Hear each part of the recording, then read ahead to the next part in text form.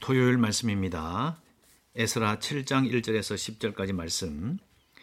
이 일 후에 바사왕 아닥사스다가 왕 위에 있을 때에 에스라라 하는 자가 있으니라. 그는 스라의 아들이요 아사랴의 손자요 힐기야의 증손이요 살룸의 현손이요 사독의 5대 손이요 아히두베의 6대 손이요 아마리아의 7대 손이요 아사랴의 8대 손이요 무라요스의 9대 손이요 스라히아의 10대 손이요 우시엘의 11대 손이요 붓기의 12대 손이요 아비수아의 13대 손이요 비누아스의 14대 손이요 엘르아살의 15대 손이요 대제사장 아론의 16대 손이라.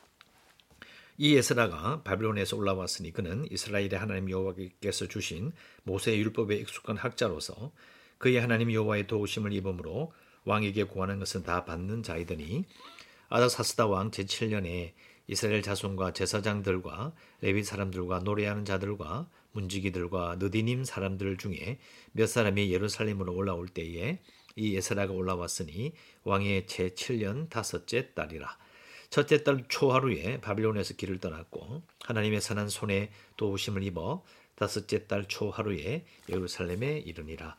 에스라가 여호와 율법을 연구하여 준행하며 율례와 규례를 이스라엘에게 가르치기로 결심하였었더라. 아멘. 오늘 읽은 말씀 이 일 후라고 되어 있습니다. 그 이 일은 6장 끝에 나오는 것처럼 이스라엘 백성들이 성전을 방해했던 그 사건을 극복하고 성전 봉헌 그리고 유월절과 무교절을 지킨 그 사건이 있은 후에라고 말할 수 있는데 사실 이 시간을 제가 말씀드린 것처럼 57년 정도 지난 후에 에스라가 귀환하게 된다. 그래서 이 일 후에란 말이 간단하게 기록되어 있지만은 시간 간격이 57년이다. 그래서 바사왕, 페르시아 왕 아닥사스다가 왕이 있을 때에 에스라는 자가 있었다 하면서 1절부터 5절까지 족보가 쭉 나옵니다. 쭉 나오는데 족보의 끝에 보면 5절에 대제사장 아론의 16대 손이라고 되어 있죠. 그러니까 에스라라는 이 사람이 대제사장 가문이다라는 거예요. 실제로 1절에 보면 그는 스라야의 아들의 스라야라는 이름이 나오는데 여기 바로 포로 직전 역대상 6장 14절에 보면 마지막 대제사장의 이름으로 이렇게 기록이 되어 있습니다. 그래서 포로 되기 직전에 그런 제사장의 아들이다.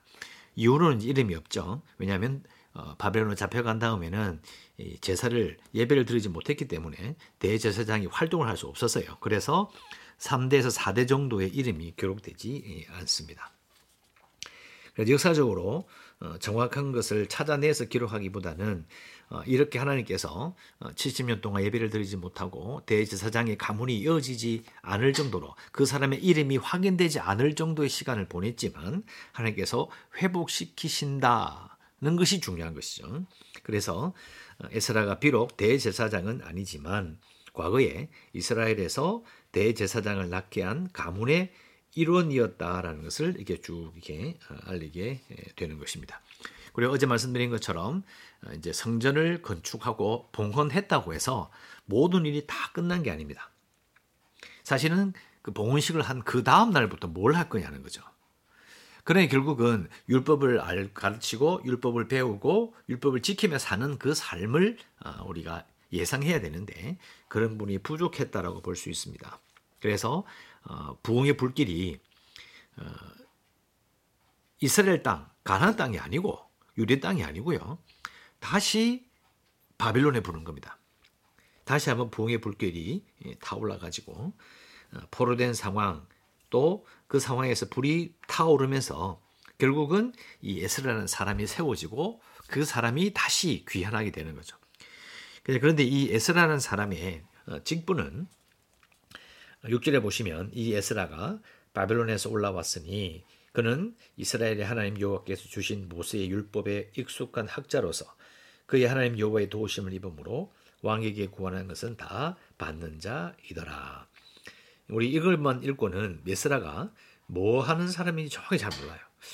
모세의 율법에 익숙한 학자구나. 근데 이 페르시아라는 나라에서 모세의 율법에 익숙한 게 무슨 의미가 있죠? 나라는 이 페르시아는 모세 율법을 지키지 않습니다. 근데 이건 도대체 무슨 뜻일까? 이제 그 학자들은 말합니다. 이제 유대 민족과 관련된 업무를 담당하는 비서관으로 보는 거예요. 그런 비서관의 역할을 가지고 있었다라고 생각해 볼 수 있어요. 그리고 그 유대 지역 담당관이었다. 그래서 왕의 요청대로 예루살렘으로 가서 율법에 맞는 그런 유대 신앙을 가진 그 신앙을 회복시켜 주라. 그러니까 유대 신앙을 가진 페르시아 국민들 가운데 유대의 율법을 실행하라는 사명을 가지고 있었던 것입니다. 사실 기억하십시오.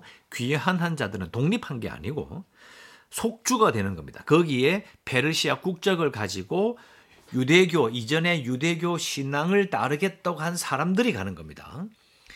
이것은 이제 페르시아 그 나라의 왕의 입장에서 본 관점을 말하는 것이죠. 그래서 이제 왔다. 근데 6절에 보시면 이 에스라가 바벨론에서 올라왔다고 되어 있고요. 그리고 7절에 가면 예루살렘으로 또 올라올 때 올라온다는 말을 2번 씁니다. 제가 항상 강조하죠. 단어가 2번 반복이 되면 자세히 살펴봐야 돼요. 왜 2번 썼을까? 왜 똑같은 단어를 썼을까? 자, 이유는 이집트에서 올라올 때, 즉 출애굽하여 가나안 땅으로 올라옵니다. 지대가 높아요. 그러니까 올라온다는 말 자체가 이미 뭘 암시합니까? 출애굽한다라는 것을 반복하게 되는 겁니다. 출애굽했다라는 그 일이 지금 또 일어난다는 그런 의미를 가지고 있는 것이죠. 그리고 8절 이 에스라가 올라왔으니 왕의 제7년 다섯째 달 출발해 또 올라와 또 왔죠. 3번 나왔습니다. 또 에스라가 올라왔다. 그러면서 날짜를 정확하게 기록하고 있고요. 그러면서 9절 첫째 달 초하루에 바벨론에서 길을 떠났고 하나님의 선한 손에 도우심을 입어 다섯째 달 초하루에 예루살렘에 이르렀다. 10절 에스라가 여호와 율법을 연구하며 하여 준행하며 율례와 규례를 이스라엘에게 가르치기로 결심하였었더라. 10절 앞에 왜냐하면 이라는 말이 붙어 있습니다. 영어로는 번역이 되는데 영어로 보면 이제 왜냐하면 즉 에스라가 왜 올라왔느냐, 왜 예루살렘에 이르렀느냐, 왜냐하면 에스라가 이래서 왔다라고 분명히 말하고 있죠. 하나님의 율법을 연구하고 준행하여 율례와 규례를 이스라엘에게 그 땅에 이미 6, 70년 전에 돌아오게 한 고레스 왕 원년에 보낸 자들에게 율법을 가르치기로 결심했던 겁니다. 그래서 이제 여기 날짜를 보시면 8절에는 왕의 제7년 다섯째 달이라고 되어 있고 9절에 첫째 달 초하루 그리고 하나님의 선한 손에 도우심을 입어 다섯째 달 초하루라고 기록되어 있어요. 왜 기록했을까요? 그냥 예를 들어서 제7년에 갔다 이러면 되지 왜 다섯째 달, 첫째 달 초하루, 다섯째 달 초로 딱 맞춰서 이렇게 기록하고 있을까? 자, 이유는 이 첫 번째 유월절을 맞추려고 떠난 것입니다. 도착해서 첫 번째 유월절을 지키려고 한 것이죠. 날짜를 맞춰 들어가므로 이제 율법을 지키는 것을 보여주고 율법에서 이걸 왜 하는지도 보여주고 그리하여 사실은 도착하는 날짜와 행하는 모든 행사 가운데서 율법을 그대로 행하는 것을 백성들에게 보여주려고 했던 것입니다. 아마 한 50여 년 지나다 보니까 율법을 제대로 배우지 못하는 그 다음 세대들과 또 잘 지키지 않고 지나갔던 자들이 흐릿했던 그런 의식들, 율법에 대한 그런 충심을 율법을 정말 열심히 지켜야 된다는 그런 마음들을 회복시키기 위한 의도라는 것을 우리가 분명히 알 수 있습니다. 자, 우리 입장에서는 그렇죠. 율법을 단순히 지키는 거 아니냐. 우리가 지금 주일을 지키는 것처럼 또 주일을 지나면서 절기를 지키는 것처럼 하면 되지 싶은데 그게 생각보다 쉬운 일이 아니었던 것이죠. 어제 말씀드린 것처럼 히스기야도 이제 유월절과 무교절을 지킬 때에 그 지켰다는 말은 사실은 제대로 안 지켰다는 거거든요. 지키지 않았기 때문에 다시 신앙을 새롭게 하고 하나님 믿는 자들을 새롭게 하기 위해서 유월절과 무교절을 지키는 거예요. 안 지켰던 겁니다. 안 지켰던 것이고 또 심지어는 율법책을 새롭게 발견하고 이런 말이 나와요. 전혀 지키지 않았다는 뜻입니다. 그래서 우리가 이걸 잘 생각해 보면서 지금 에스라를 통하여서 하나님께서 불타오르게 하시는 하나님의 말씀대로 살아가는 그 삶에 대한 열정을 우리는 짐작해 볼 수 있습니다. 자, 우리가 이 에스라가 귀환하게 되는 장면을 보면서 우리가 기도할 수 있는 부분은요. 우리 가운데서도 계속해서 하나님의 사람을 세워달라고 기도해야 됩니다. 때가 있는 거죠. 때가 있어서 사실 저도 그런 거 많이 느낍니다. 아무리 이야기해도 아무리 설교해도 말씀에 관심이 없어요. 또 말씀을 가르치고 말씀 이해한다고 해서 부흥이 일어나는 것도 아니에요. 우리가 마음대로 할 수가 없습니다. 한두 사람의 그런 열정만으로 되는 것도 아니고 하나님의 때가 있는 것이죠. 하나님께서 부흥의 때를 준비하고 계신다는 것을 우리가 믿을 때에 참으로 우리 가운데서 하나님의 사람을 계속 세우시고 준비하고 계신다는 것을 우리가 믿어야 합니다. 우리 가운데에 계속하여 하나님의 사람을 세워달라고 기도하고 그래서 에스라와 같은 자가 세워져서 하나님의 말씀, 율법에 대한 열정을 가지고 돌아오는 그런 일들이 우리 가운데 일어날 수 있도록 꼭 기도하시기 바랍니다. 기도하겠습니다.